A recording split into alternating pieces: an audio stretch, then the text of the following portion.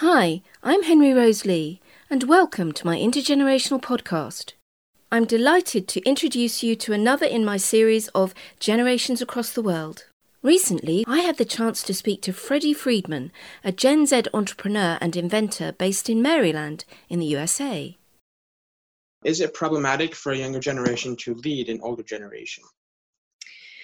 I think the answer to that is that there can be problems when younger generations lead older generations, but there can also be problems when older generations lead younger generations. And I think it's all to do with mindset and openness.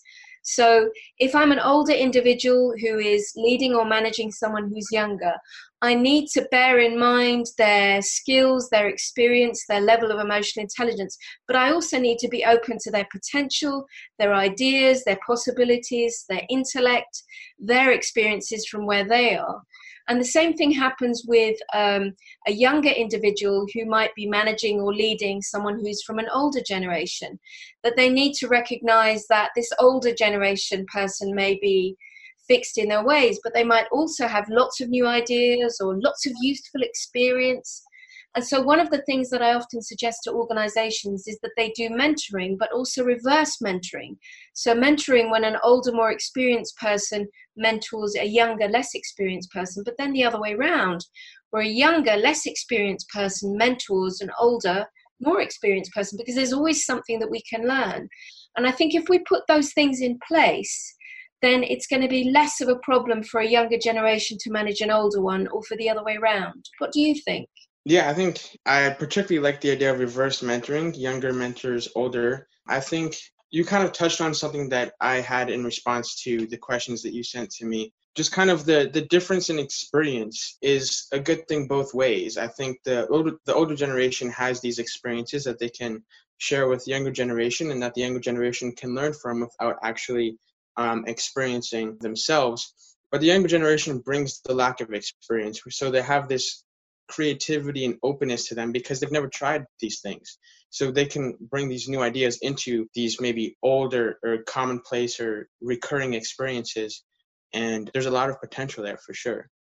Yeah. I think that's absolutely true. One of the things that can happen to us when we get older is that we discover through our experience that a particular way of doing things can work well for us. And then we're in danger of getting very fixed in our ways. So that works like that, so that's what I'm going to do. But actually, when somebody comes along and says, we could try it this way, maybe there's a new idea, we could do it quicker, we could streamline it. If we're stuck in a box, we can't move. Whereas a younger person is probably not stuck in a box, because lots of things they haven't experienced in the same way, and they haven't been doing things for years, day in, day out. So I think it is important to remain open-minded, and yet it's one of the dangers of getting older that we can become very closed-minded. So yeah, I agree with you. I think it's important for us to see it in that way. Yeah. 100%. And that's very exciting. I think if more people could realize that, it would eliminate a lot of the issues with one generation leading another, either younger to older, older, younger, even same generation, really. I think it's very important for leaders to realize that. I agree. I think you're absolutely right. It's good that we're agreeing so far. This is illuminating to hear maybe the same perspective in a somewhat different way, but it's still in a way that makes sense to us. It's interesting. Thanks for listening to part 2, and do make sure to listen out for part 3.